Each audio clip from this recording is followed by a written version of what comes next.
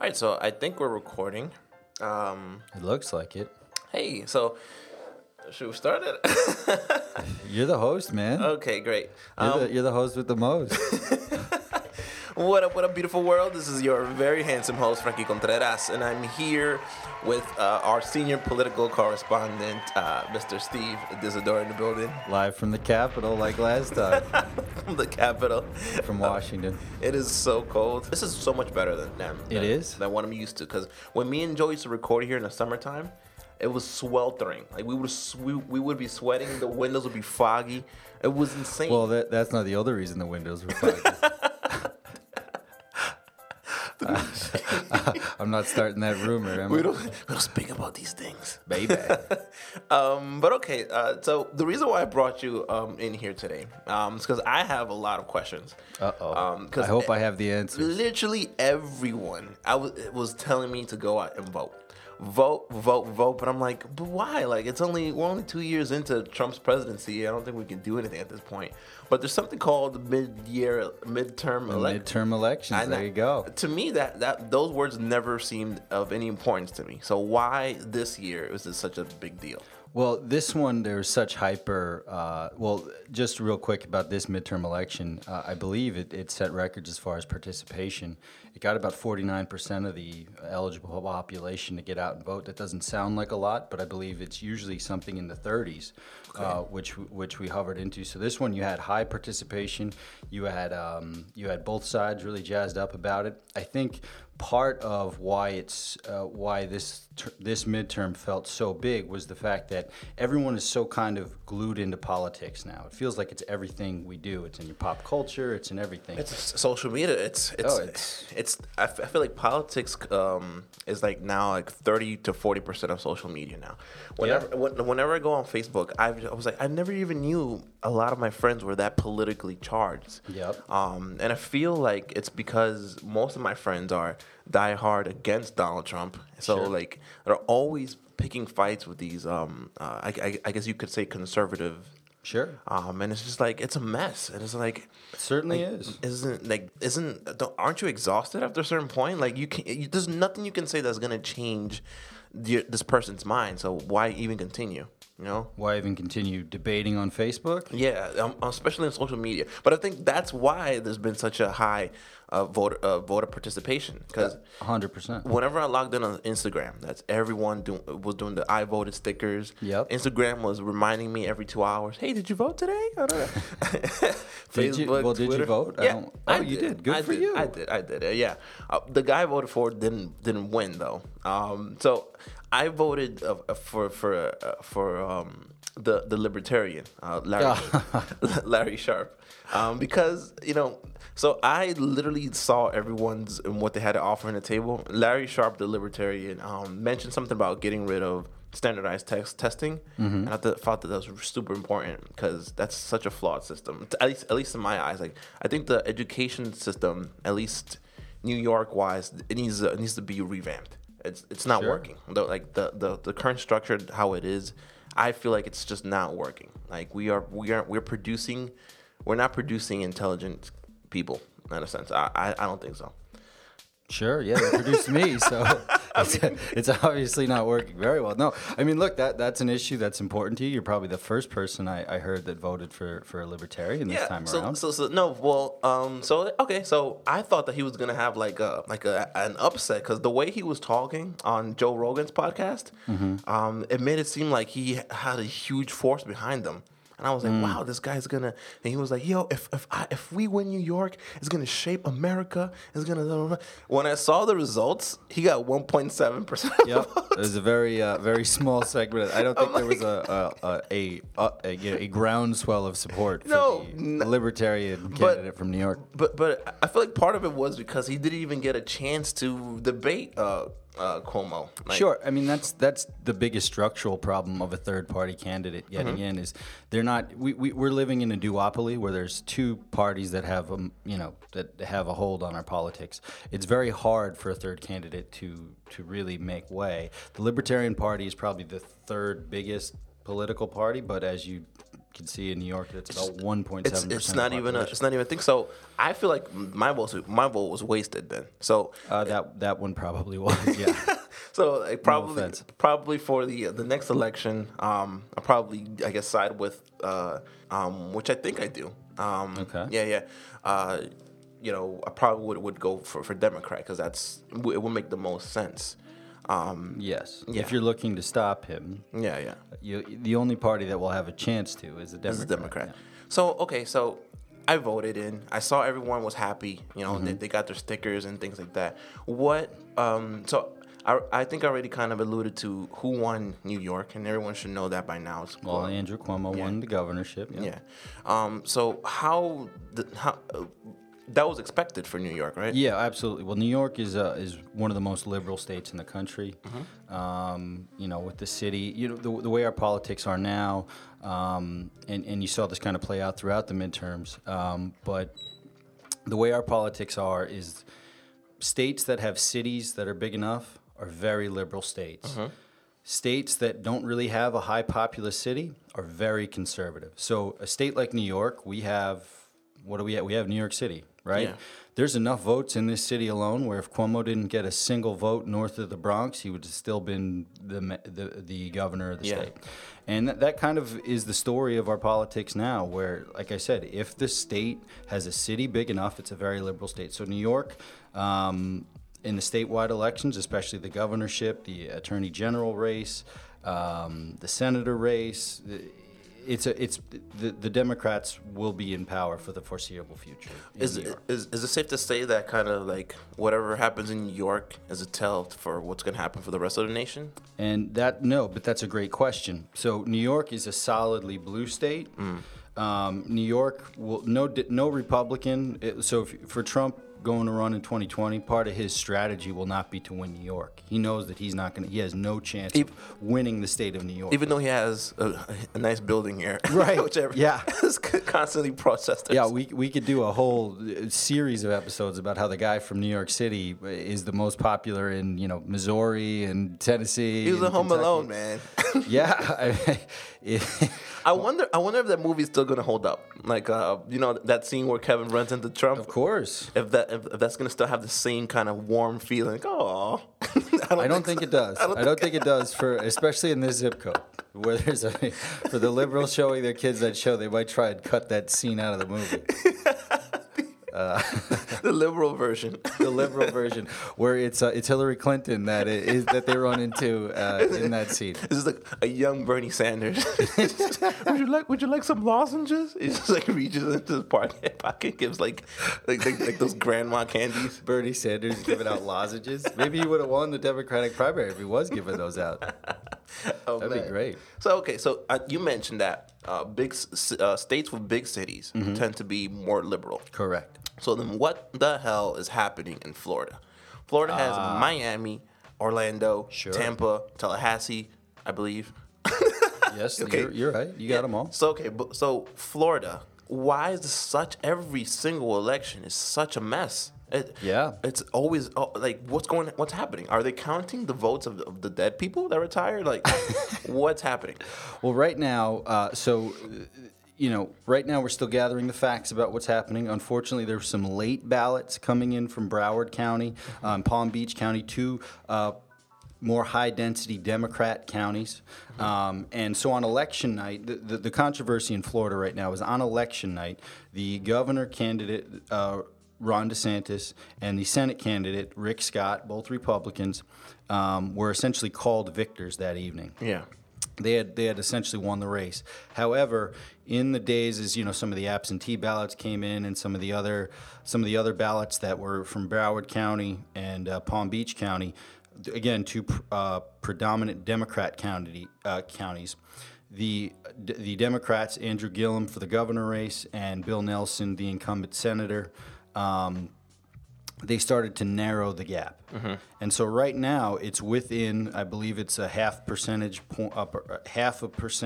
point, which means that under state law, an automatic recount was triggered. Now, because the Republicans won, they're immediately jumping to say they're crying foul, saying that,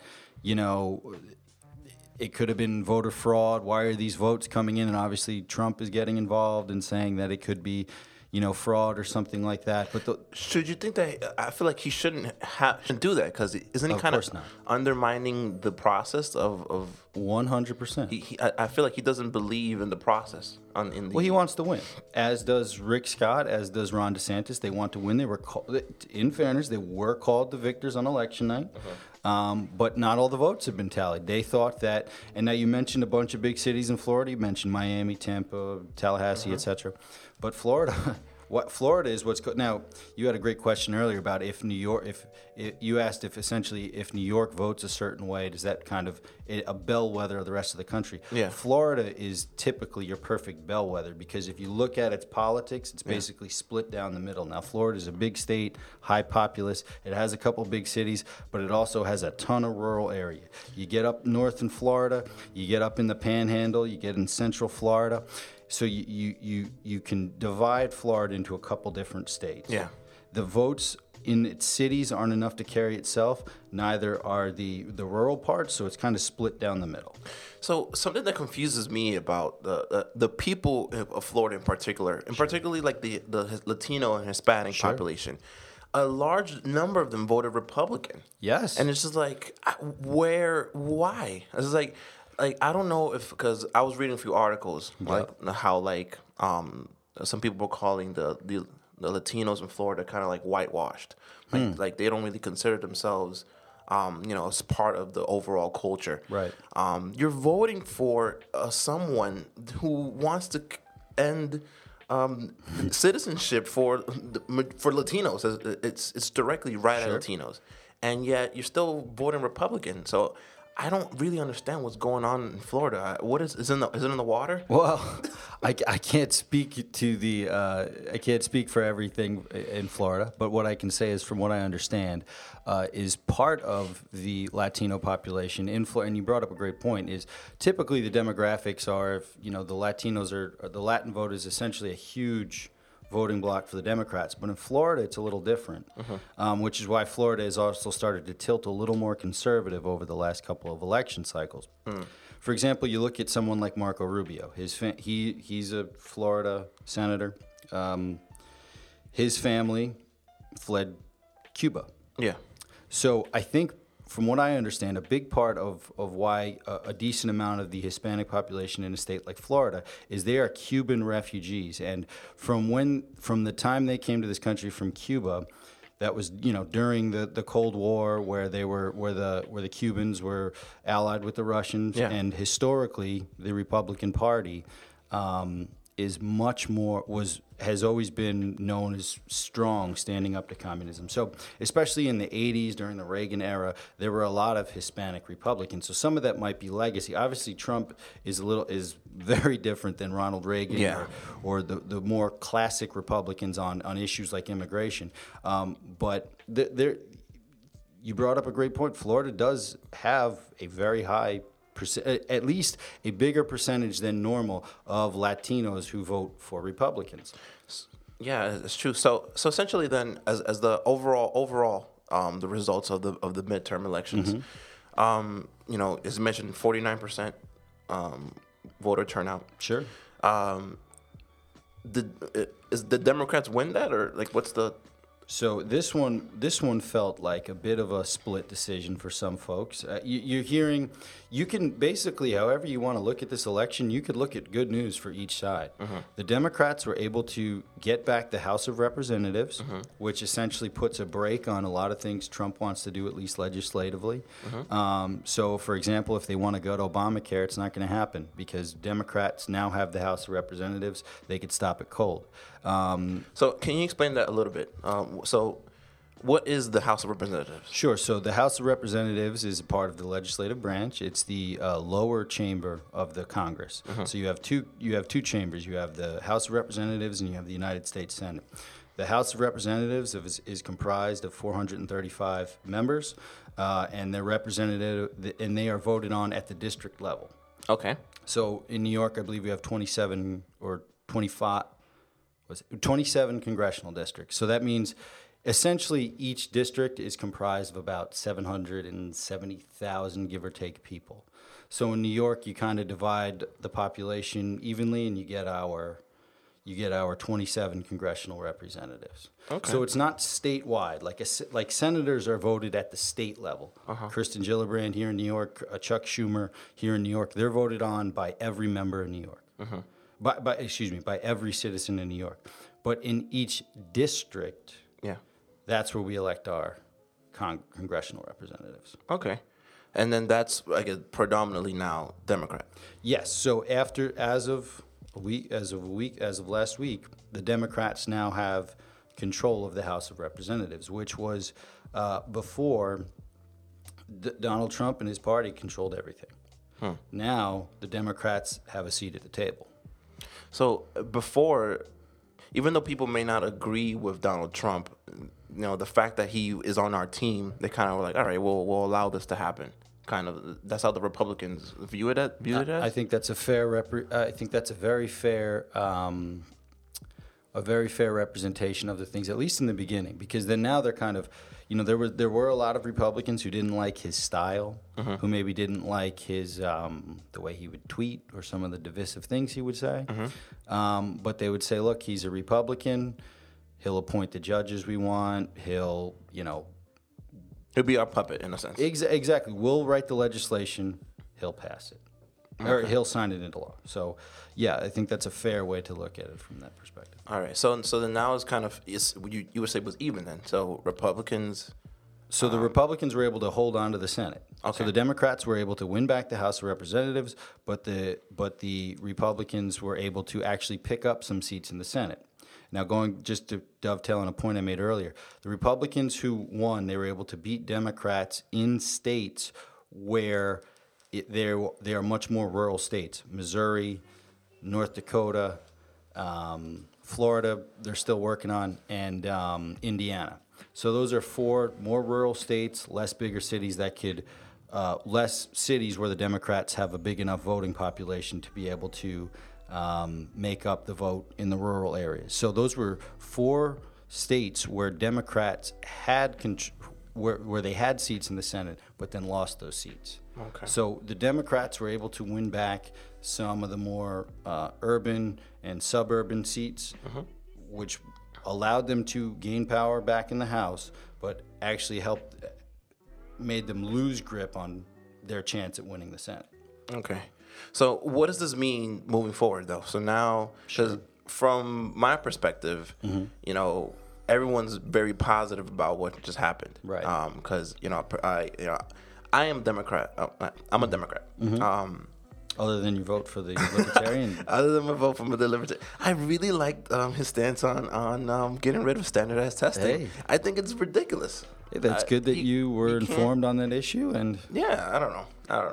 I feel like Homo is not the best out there, but I don't know. I kind of wanted some change in a sense, and I thought that it was going to be something like a bigger number than 1.7%. But hey, I could have told you. I could have told you before it would have been like that. But yeah.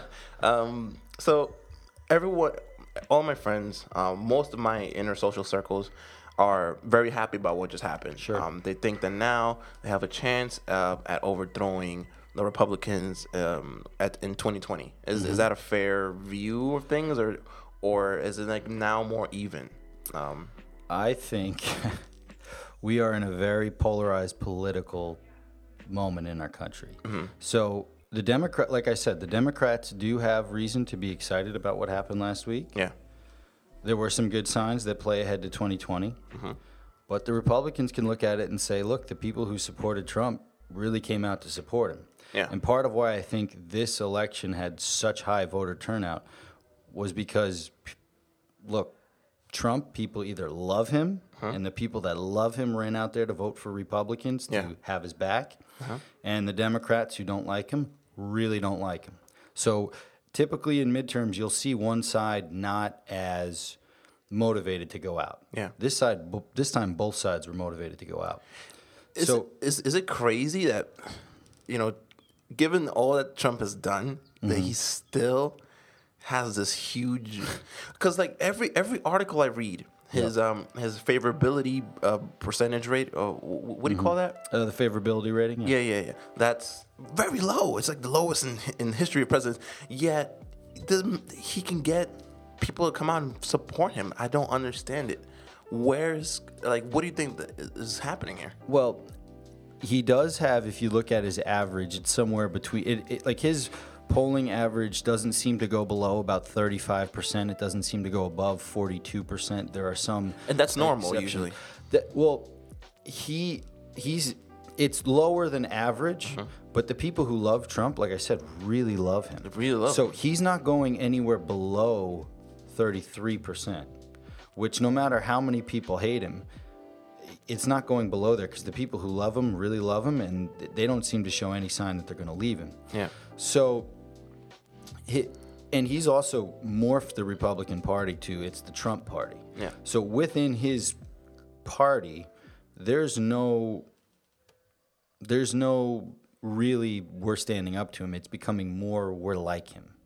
So he his favorability can be low, but like I said, his party still has the Senate. He's still kind of untouchable. I mean, even if the Democrats in the House want to impeach him, it would require some 20 Republicans crossing over, which nobody could really see at this point. Yeah, for our viewers here, the last time the Steve was here, we kind of delved into a little bit about what impeachment is and how likely that possibility is. I think now is even less likely. Oh, I mean, it's you might say that it's more likely now because the Democrats at least have power in one chamber. They have the House of Representatives. But again, the Republicans have the Senate, and it would require 20 Republicans coming across, because you need 67 senators to vote to impeach, to convict, to remove from office. And the party's becoming more like Trump, not less like him. So you're going to, even if it goes through the House and he's impeached, I don't see 20 Republicans crossing over to vote to remove him. It's ludicrous. That's not going to happen. So what some of the things that I've been reading up on about like what the Democrats are trying to do is that now they made it. Is it true that they made it legal now that they have to show Trump's tax forms or something like that? Well, no, they didn't, not yet. But what they're talking about is now that they have power in the House of Representatives, they could subpoena that information, and that might be a longer court battle as to whether the Democrats can actually do that. But that's certainly something they want to find out. So and they may have the power because they have the House of Representatives to be able to subpoena for that information. Oh well, you mentioned court. Like if I was Trump's lawyers, I'd probably make that process as long as possible. Absolutely. Maybe. So I don't think that's a thing that we'll see anyway in the near future. And here's the thing. I mean, part of what Trump has done that's kind of went unreported because, we're all caught up in the tweets. He said this is how he's fighting with this person. He's appointed so many judges, not just to the Supreme Court. Kavanaugh obviously got a lot of coverage. Neil Gorsuch obviously got a lot of coverage. Those were his two Supreme Court picks. But he appointed a lot of people to lower-level federal courts that he's been able to just he's essentially remaking the judiciary. So if these fights get caught up in the courts, the Democrats might have less power than they actually think. Yeah. So we're actually going to take a quick break right here. Cool. We're going to go into a quick commercial break. We'll be right back to Adult Kindergarten, the podcast that'll make you just a little bit less dumb. We hope so. We'll be right back, guys. At Fly US, your business is important to us. That's why we treat you like shit. We know you have a choice when choosing an airline: awful, dreadful, or terrible. And we promise you, we're striving to be awful. Fly US. Sit back, relax, and shut up. Hi, I'm Sue Murray, and I want to be your next governor. I know how to lead from the front. I used to be a school teacher. Many of our leaders aren't doing their homework or studying like they should. You're not living up to your full potential. I know how to use third-grade academic terms and talk down to a room of hyperactive, immature morons to get what I want. I can get things done. I'll make sure the 1% looks after the rest of us like they should. That you get what you deserve from people that work hard. Vote for me for governor. Finally, you can play video games without gameplay. Available on the drone and all overpriced tablets, it's Digifarm. All the mind-numbing tedium of an agrarian lifestyle combined with the soul-crushing loneliness of the internet in a game truly worth 99 cents. Digifarm. Finally, you're actually watching the grass grow under your feet, digitally. I'm a tiny farmer. I click on buttons and watch plants grow. If I get bored, there's always the farmer's daughter. It has an incredible sense of achievement. Buy sprites. Feel better about yourself. Do it again. Awesome. The Digi family of mobile games. It's a revolution in human interaction. It's a revolution in social. Hey, welcome back to Adult Kindergarten, the podcast that'll make you a little less dumb. This is your very handsome host, Frankie Contreras, and I'm here with... Steve Disidor. Yes, our senior political correspondent. I'm happy to be back. We're live from Washington, D.C. That's right. We're outside the Capitol. Yes. Outside the Capitol. But we're in a nice and toasty crack house. But yeah, like I was talking about Steve over the break. You know, I really feel stupid about the whole my libertarian vote for Larry Sharpe. But I don't know. I really like some of his like main points about the education system, because it is. I don't blame you. We're trying to make people less dumb here, so if education's important to you, yeah, like that issue mattered to you. He said something about like free education, and honestly, I had no idea how he was going to make that work. But so I'm interested. I didn't really read into much of this guy's program because I never took him seriously. I knew Cuomo was going to win. You look at New York, and it's kind of a snooze fest. I knew Cuomo was going to win that one big, so I didn't look too much into the libertarian. Yeah. But you mentioned as a libertarian, he was laying out a program to free education. Yeah. So he said he wanted to get rid of this whole like this structure of 8 years in grammar school, 4 years of high school, 4 years of college. Like that's that kind of blueprint. He wanted to make it so that you do your 8 years of grammar school, and then you have a choice of doing 2 years at a trade school, that's paid by the state, or if you wanted to do the military right then and then. If you wanted to do college for 2 years, you wanted to get rid of electives, like general electives. And they're just like, yeah, like do it. Like, I know New York has this thing now where like I guess college is free if you're. If your family makes, I believe, if your family income is lower than $125,000, which is most of us. Yeah, and that would have been, Cuomo. That would have been nice if you did that. A couple years ago. Yeah, a couple of years ago when I was going to college. But, yeah. I mean, more years than I care to mention how many years ago it was now, but No, but still, like, I don't know. I feel like our generation is kind of in a fucked up bubble, like, because we are asked out. Like the people that are going to college now are going to be in a much better position when they graduate. Most of them are going to be in a much better position. In New York State, are you talking about? New York State, yeah. Much better position than we are now. Because they got no loans, yeah, they have no loans. I was apartment hunting the other day. Oh. Yeah, the cheapest. I just wanted one room. I'm a very simple guy. I would like to see myself as maybe like a minimalist in a sense. Yeah. The cheapest, smallest room I can find in Brooklyn, and it's not even a great neighborhood in Brooklyn. Yeah. $900 for a room. That's actually a great deal. That's a lot of money, man. It absolutely is. Because I have to still pay $400 in student loans. I have gas, electricity, cable, Netflix, a car. Netflix.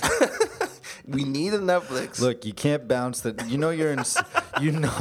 When you can't pay the Netflix bill. That's when you fucked up. When the $8 or no, Netflix is $12.99 now. It's even more than that, I think. 3 cartons of milk. That's what it costs. Okay, yeah, sure. And it's like 3 cartons of milk. And now soy milk or soy milk or almond milk. I'm more of an almond milk guy. Gotcha. Yeah. Gotcha. Mm-hmm. Good stuff. It's better for your gut biomes and stuff. Yeah, that's why we got to do an episode on that. Yeah, we could. What are we doing with this nonsense? We got to do an episode on the biomes, man. I mean, we could do that. But yeah, man, like it's impossible for someone my age. So that's just one room. Imagine being a single adult male trying to find an apartment to himself. The cheapest thing I could find was $2,000 to like $2,100 a month For a 2-bedroom? for a 1-bedroom apartment, like like a bedroom, kitchen, living room, like an apartment. Yeah. Yeah, like Oh, so the 900 was just for like a studio, you're saying? No, it was just a room. One room. Yeah, and then you had to live with 2 randoms. Oh, okay. Yes.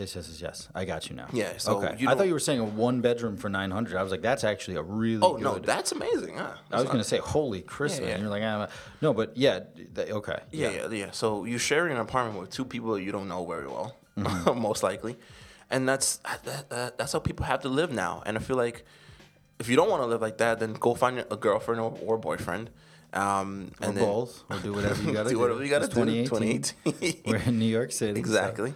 Get a lease, and most relationships I feel like are because of that. Like they stay together because they don't want to break the lease. It's just like, there's no love in this relationship anymore. It's just literally, I have nowhere else to live, and you pay half the rent and the bills. We have to make this work. Wow. No, that's what I think that's what it is. In New York, at least. And then how do you expect us to buy homes? Frankie killing love for everybody out there. You're a true romantic. How do you expect us to buy homes? Like, as I mentioned before, what's going on with the housing situation? Well, as we were talking in the break Yeah. during the commercials,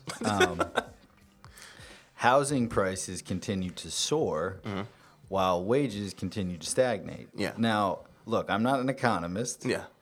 But that's not good. I mean, I don't think anybody so if we're not making money at a rate that's keeping up with the cost of living, Yeah. an apartment, a house, what's going to happen to all those houses? And my neighborhood, because I'm from Washington Heights, there's a neighborhood in Wood. It just got rezoned now for luxury apartments, luxury housing.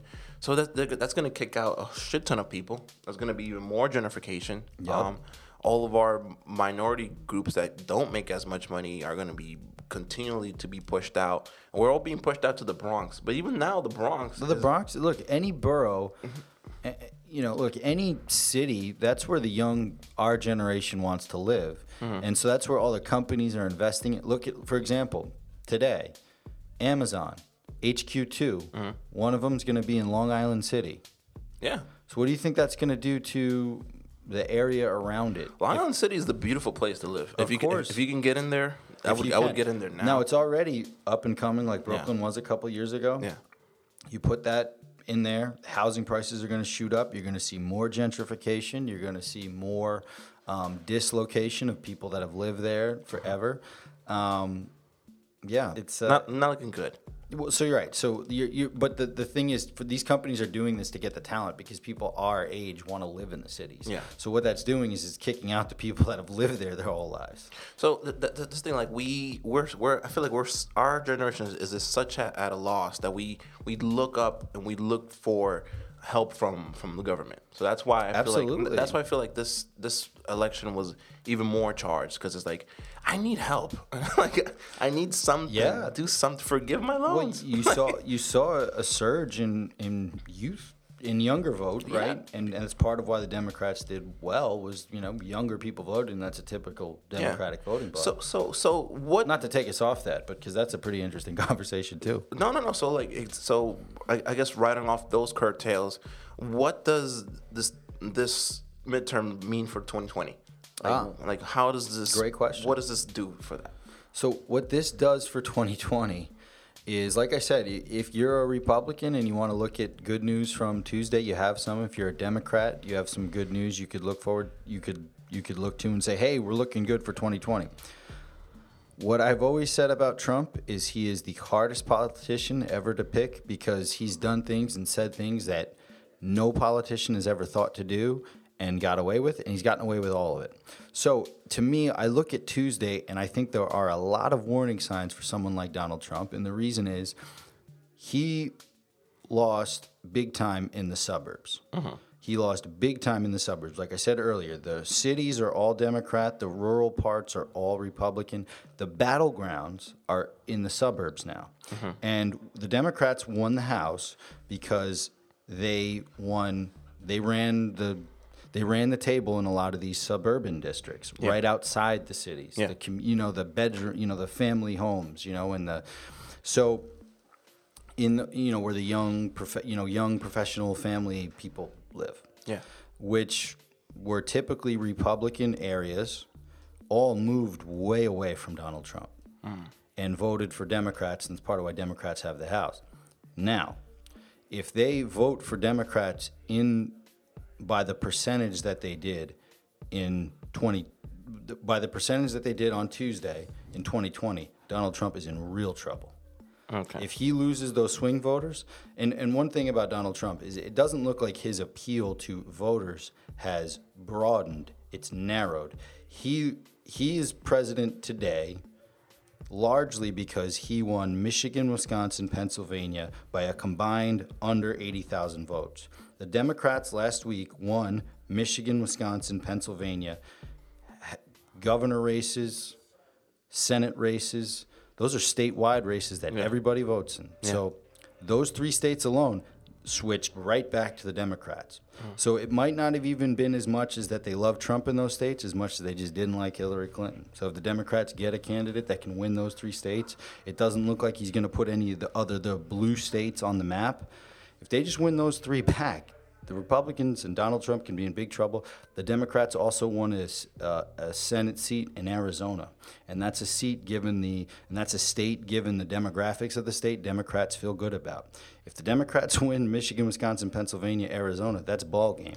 They win in 2020. So I feel like this was a good testing ground because one thing that I noticed with the Hillary versus Trump election was that there was a large number of people voting for third parties.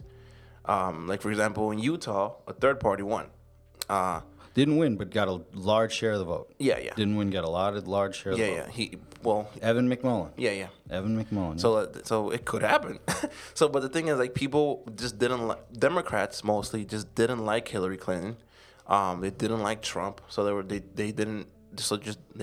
voted for a third party so that's kind of like what I did. So someone like you, someone who thinks like you. Let's say you're a Democrat typically in Michigan, Wisconsin, Pennsylvania, one of those states. Yeah, and you're not in love with whoever the Democrats nominate. Yeah, and you decide you're going to vote for a third party.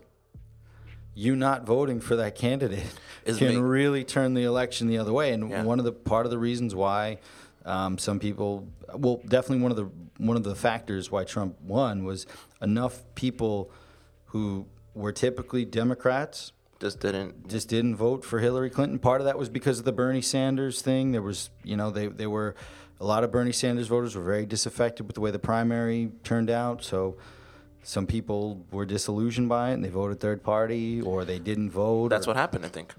That's part of it. Yeah, because I was kind of disillusioned with Cuomo in a sense a little bit, because I was like, I just want something different. Fix the MTA.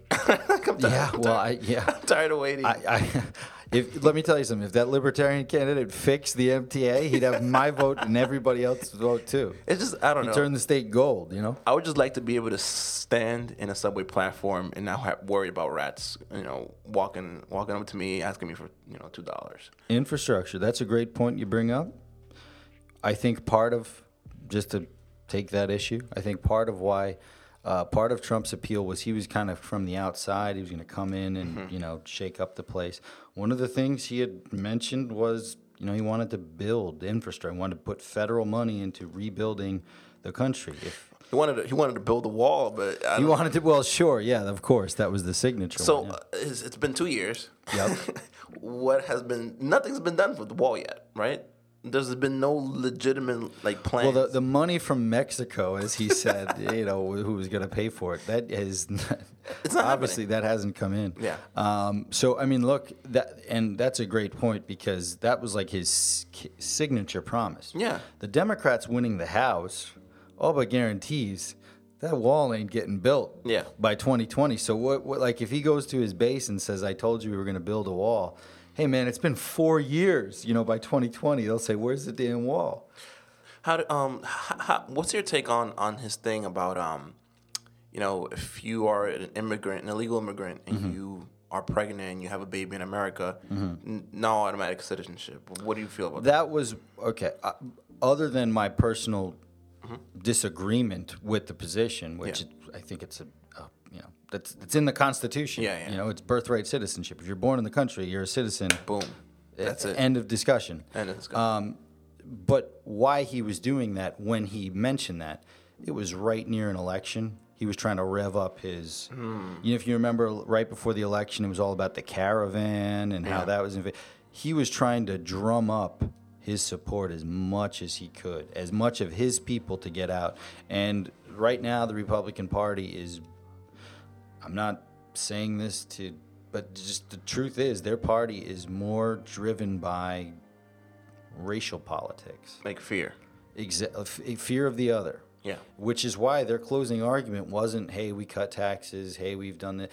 It was all about, vote us in there so we'll protect you from the caravan, we'll end the birthright citizenship. And that was their last minute pitch. And because they know what motivates their side to get out. So that's why, a lot of people are saying that, Trump's politics, or Trump kind of represents, the racist.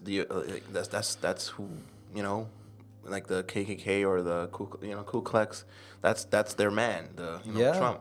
But he consistently has he on paper refuted them? Has he? I don't know. I mean, he does this weird thing where he'll kind of play footsie with them.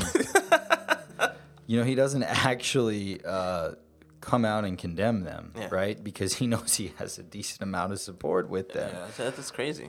But if you look at his program, there's a lot of stuff he does that's really kind of racist. I'm not wanting to say that about somebody I disagree with politically, but how can you look at what he does and not say that it's rooted by racism? A lot of it. Yeah.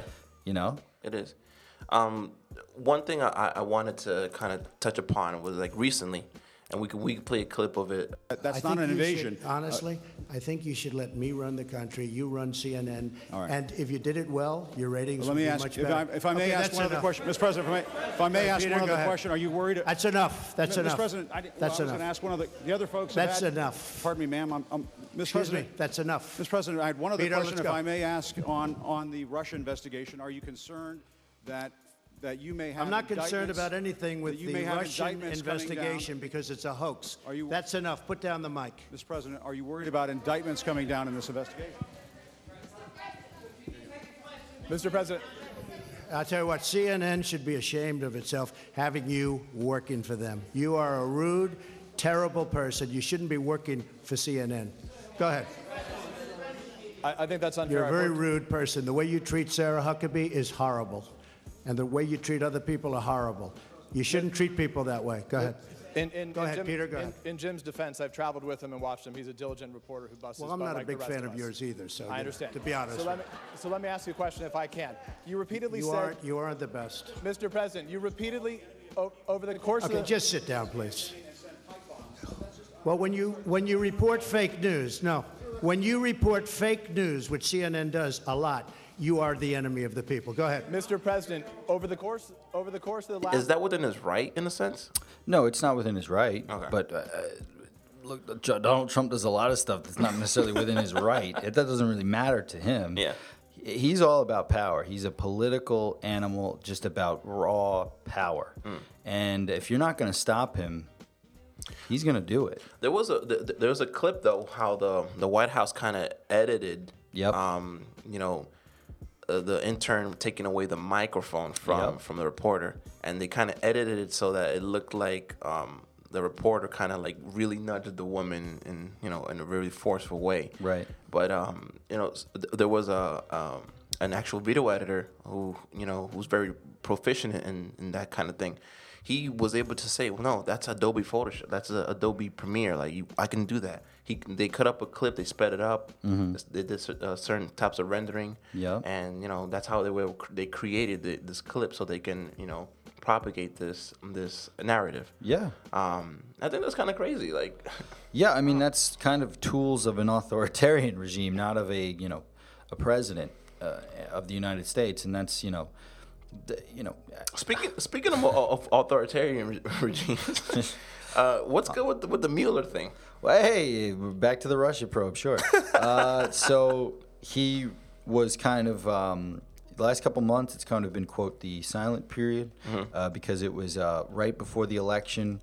Robert Mueller didn't want to look like he was putting his thumb on the scale of an election, especially after 2016 where the Comey letter came out, and a lot of people believe that might have helped turn the election towards Donald Trump.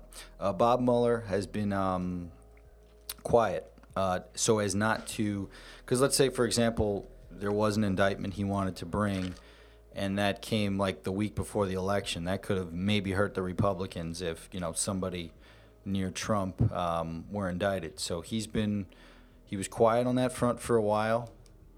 The investigation is ongoing, but I think the most immediate questions about it are, how does Trump deal with it? Yeah. Does he try to move to axe Mueller now that he might? Something I think could be possible is Trump might say, look, my party, yes, we lost the House, but my party gained seats in the Senate. It's going to be at least one, possibly two. There's a runoff election in Mississippi. They could possibly have a 2-seat advantage post the midterms as a result. If the Democrats win, that would only be one. Yeah. So he might say, as we were talking about earlier, he might say, look, the Democrats won the House, but my party has the Senate. 20 Republicans aren't going to go across me. I fire Mueller, what do you got? Because Trump doesn't care how things look. Trump just kind of does things. So Donald Trump recently fired his Attorney General, Jeff Sessions. A lot of people believe that. I happen to believe it as well. He got rid of Jeff Sessions to put someone he believes is more sufficiently loyal as Attorney General who can axe the Mueller probe, or at least stifle it, lower the scope of it. What is expected from that? What is the end result from that? Like, what is in there? Like, what's that bombshell people are hoping that's in there? And that's another great question. What is the bombshell, right? So, I mean, look, I'm not one of these people who believes that there's going to be that Mueller report that says Trump colluded with Russia. I think ultimately what's going to happen is you're going to find out, and it's not that it doesn't mean that they didn't. It's just you don't have that one-to-one Trump, emailing Putin about, like, hey, Vlad, help me out. You're not going to have that because Donald Trump doesn't use anything digital. Like, he doesn't, other than Twitter, he doesn't email, he doesn't text, he doesn't do any of that stuff. He might be in Putin's DMs though. he might be. If you saw some of those pictures from Paris, he might be. So I think that the answer to that will largely be inconclusive, right? Like, yes, there's a lot of smoke around this. The Don Jr. meeting in Trump Tower. There's people like Michael Flynn who, were in Russia, giving a speech at RT, Russia Today. You have Paul Manafort, the former campaign manager, doing work for pro-Russian parties in Ukraine, who wound up being Donald Trump's campaign manager. You have lots of really sketchy things. Yeah. You have Roger Stone possibly connecting with WikiLeaks. I think the next shoot to drop is likely around Roger Stone getting indicted, his associates getting indicted. But is there going to be that clear evidence Donald Trump colluded with the Russians? I don't know. If there is the clear evidence that would that reopen, nothing would happen.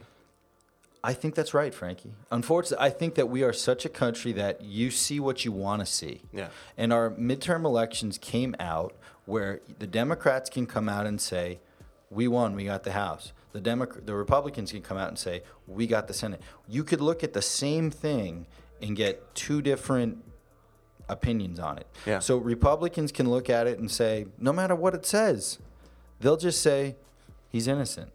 Yeah. And if unless 20 Republicans in the Senate cross over, because let's say Mueller comes out with a report and it basically says what I said. It's kind of inconclusive. There were a lot of shady ties around it. We can't prove the one-to-one connection, Trump and Russia, but there's a lot of bad things that happen.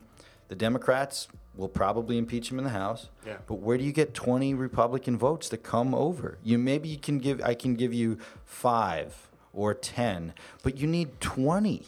That's the magic Where number. are you going to get them? You're going to need 20, possibly 21, if the Mississippi runoff, that's I think the Tuesday after Thanksgiving. If the Democrats win that one, I think they'll be up to 47 seats, assuming the Florida recount doesn't. I think that the Florida recount is going to stay with the Republicans. You think so? I think so. I just don't see enough. I could be wrong. I just don't see that there are enough votes that are still coming in Broward and Palm Beach that are really going to change it. Yeah. I think it might be a little closer than initially projected, but I think my guess is that the Republicans hold on to Florida. So if that's the case, and even under the best case scenario where the Democrats win the Mississippi runoff, you're at 47. You need 20 Republicans to come across, possibly 21 if the Mississippi Senate race goes the other way. Where are 21 Republicans who have shown you no signs that they have any interest in checking anything Donald Trump does, that you're going to vote to remove him? I just don't see it. So who is still looking around in 2020? Is there any kind of front runners right now for who's gonna asking all the right questions, Frankie? That's a great question. It's like so, right? So like obviously there has to be like this white knight type of character, right, to take down Trump. As of right now, is there any favorites? Sure. So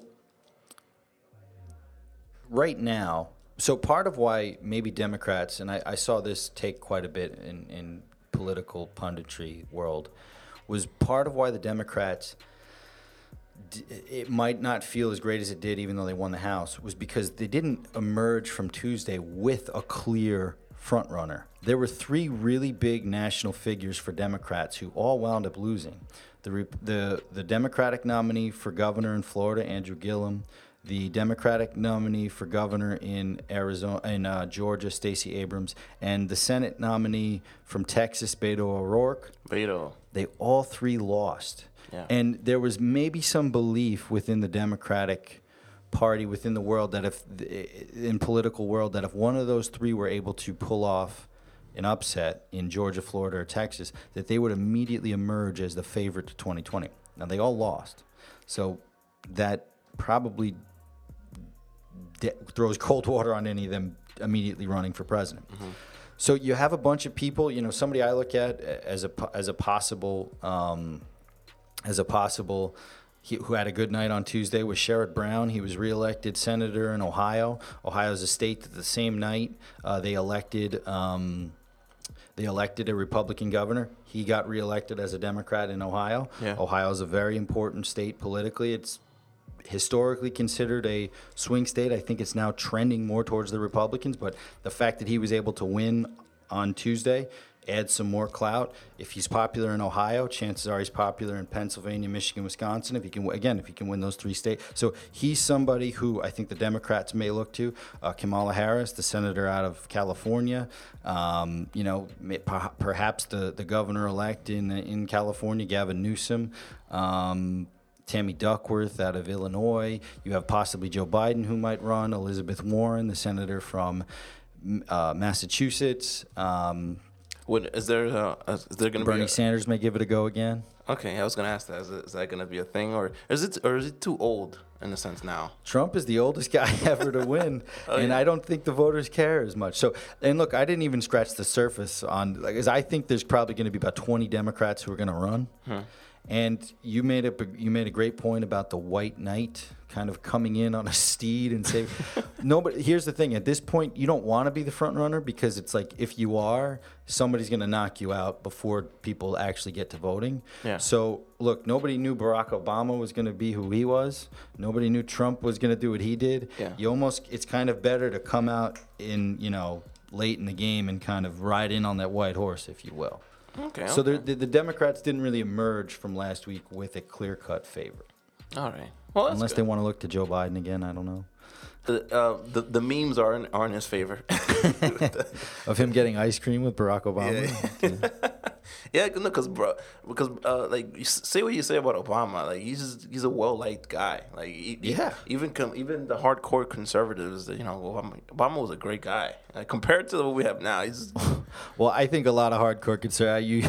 You got to go on some websites. He's probably not the greatest. You got to check out certain news outfits. They don't think Barack Obama's a great guy. Oh, but man. Your point is well taken. I mean, Barack Obama was just a high character individual. He's a gentleman. Yeah. Oh my God, absolutely, Yeah. the highest order. You definitely would invite him over for pizza, I think. Absolutely, I'd love to have pizza with Barack Obama. But all right, well, that's our episode then for today. And unless you want to add some other things. What do I want to add, Frankie? I mean, you want to advertise your podcast? Oh yeah, I do a podcast in my family called the Past is Prime podcast. Okay, so what's that about?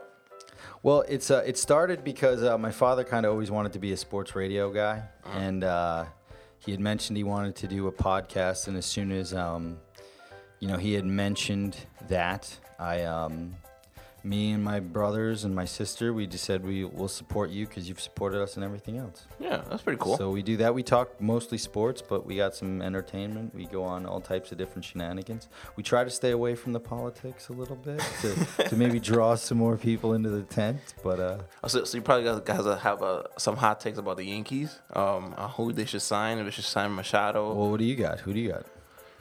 I think they should sign Machado. We need him because Didi's hurt. So what would he play with the Yankees? He would play. He'd be our shortstop for now. You think so? And then scoot over to third once Didi feels good. Harper is going to be too much money. Right, I don't know if you read it in the news.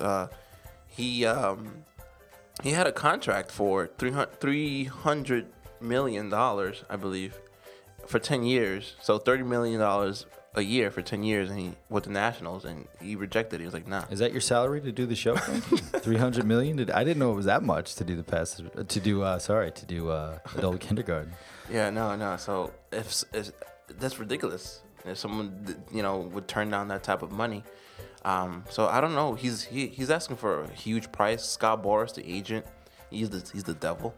I think Bryce Harper's a little overrated. Yeah, personally, it's 294 of average. Hasn't performed in the playoffs.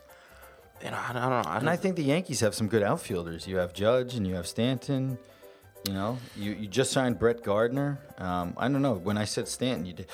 What's your feeling on him? No. I mean, Stanton is more of a DH. I don't consider him as an outfielder. Yeah, he's not really the best defensively, I guess. I'm sorry you guys lost to the Red Sox. That's rough. Yeah, it is rough. As a Yankee fan, I mean, and you're also a New Yorker through and through. Yeah. So it was tough, and it was tough seeing them win the whole thing. I honestly thought because the bullpen was struggling so much with during the New York series that there's no way in hell they were going to beat Houston, but they did it, and I was like, well, there's no way in hell they're going to beat the Dodgers, and they did it. So I'm like, wow.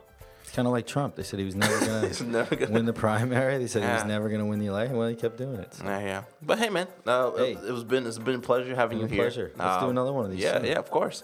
Once again, audience, this is Franklin Contreras with Adult Kindergarten, and this is Steve Disador. Check out his podcast, Past is Prime. You can find it on Spotify, Apple, Google Play. Shout out to Anchor. Shout out to Frankie, by the way, for helping us get the whole thing set up. Yes, with the sponsor with Anchor. You guys have been great. And yeah, love you, and see you guys soon. Bye-bye. Goodbye. Goodbye. Goodbye.